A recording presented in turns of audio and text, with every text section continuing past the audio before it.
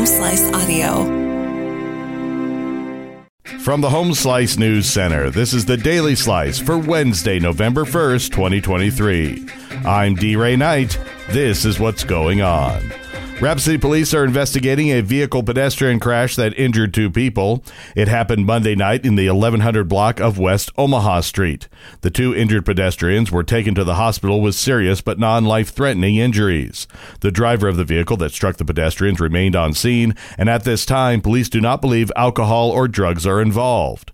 Witnesses say the vehicle was westbound on West Omaha, and the two pedestrians were in the roadway several hundred feet from the nearest crosswalks. There was a high-speed chase yesterday in Sturgis. Amy Rose has the story.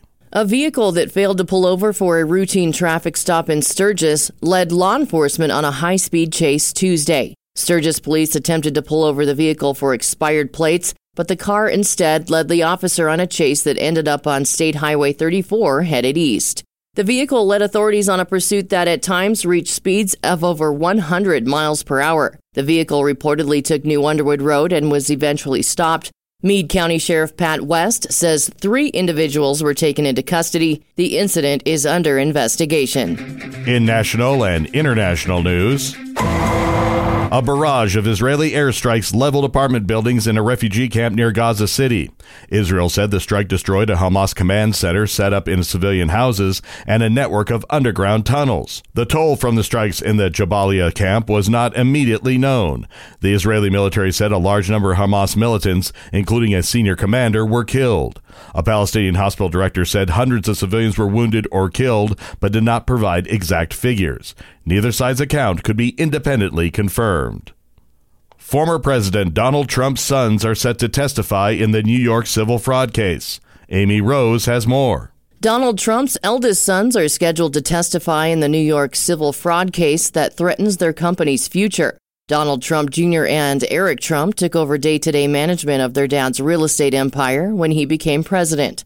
Donald Jr. is expected to testify Wednesday and Eric Trump on Thursday. Their testimony kicks off a blockbuster stretch as the trial in New York Attorney General Letitia James's lawsuit enters its second month. The Attorney General alleges Donald Trump, his company, and top executives exaggerated his wealth on financial statements to secure loans and make deals. The ex-president and his eldest daughter Ivanka Trump testify next week. The Trumps deny wrongdoing. For the first time in nearly 2 years, the Federal Reserve is set today to keep its key short-term interest rate unchanged for a second straight policy meeting, the clearest sign to date that the Fed is edging closer to the end of its rate hiking campaign.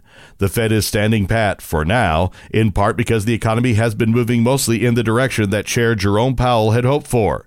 Inflation has tumbled, though hiring, consumer spending, and economic growth have remained robust. But the deceleration of inflation has slowed, and solid economic growth could keep inflation elevated. As a result, Fed officials aren't yet willing to take a final rate hike off the table.